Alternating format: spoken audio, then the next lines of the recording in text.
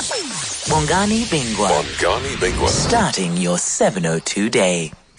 One of the stories that was really very interesting to me last week follows from a conversation I heard Bruce Whitfield have with Andrew Levy. He, of course, a human capital expert. It was all about how, or what rather, South Africans can learn from striking Japanese bus drivers. And the story was about a group of these drivers in Japan who are on strike.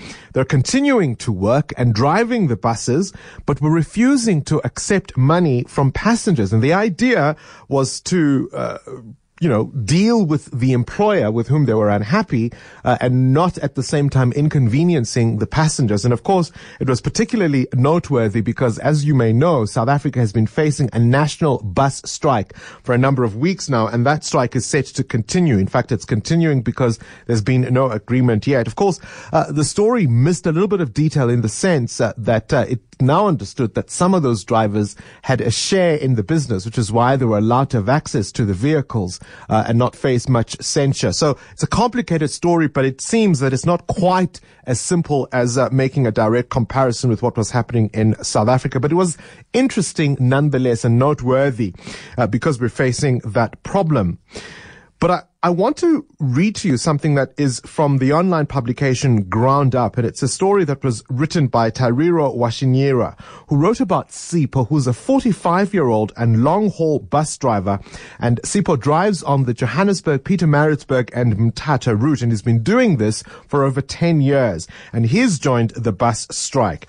Sipho says he earns around 10,000 Rand a month. He's a father of 4. And he's struggling to pay school fees for his 2 children. In fact, he's had to withdraw his 2 older children from a tertiary institution because he can't cover their costs. His wife is unemployed. He says he doesn't get to spend much time with his family in Mthatha. He says sometimes he arrives in Johannesburg in the morning and then he gets a call, on that same day that he has to work. And he doesn't always have time to plan for his day. He doesn't even know, necessarily where, the company is going to accommodate him on some of these overnight trips. And quite often he's on duty even when he's meant to be off. So he says there isn't a proper roster. He doesn't know ahead of time whether or not he'll be working. But here's the nub of it for many of these bus drivers. The employer only pays for the hours that he actually drives the bus. So his shift might start at 6 a.m., which includes inspecting and loading the bus and helping check in the passengers. But he doesn't get paid for that time, only when the ignition actually goes on and he is driving. And of course, he may, at the end of the journey's end, help with offloading, picking up litter, attending to passengers.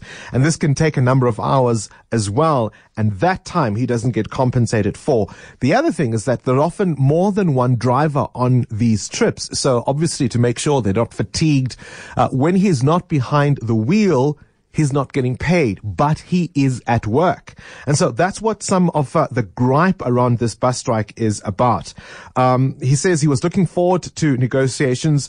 They're hoping that the employers will agree to a 10% increase, but it's not just about the money they want to make clear.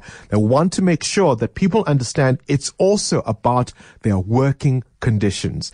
And you've got to ask yourself a question around how much longer our economy is going to continue to be structured around the idea that people, workers, are dispensable, that there's a long line of people who can easily take up these jobs because they are low-skilled jobs.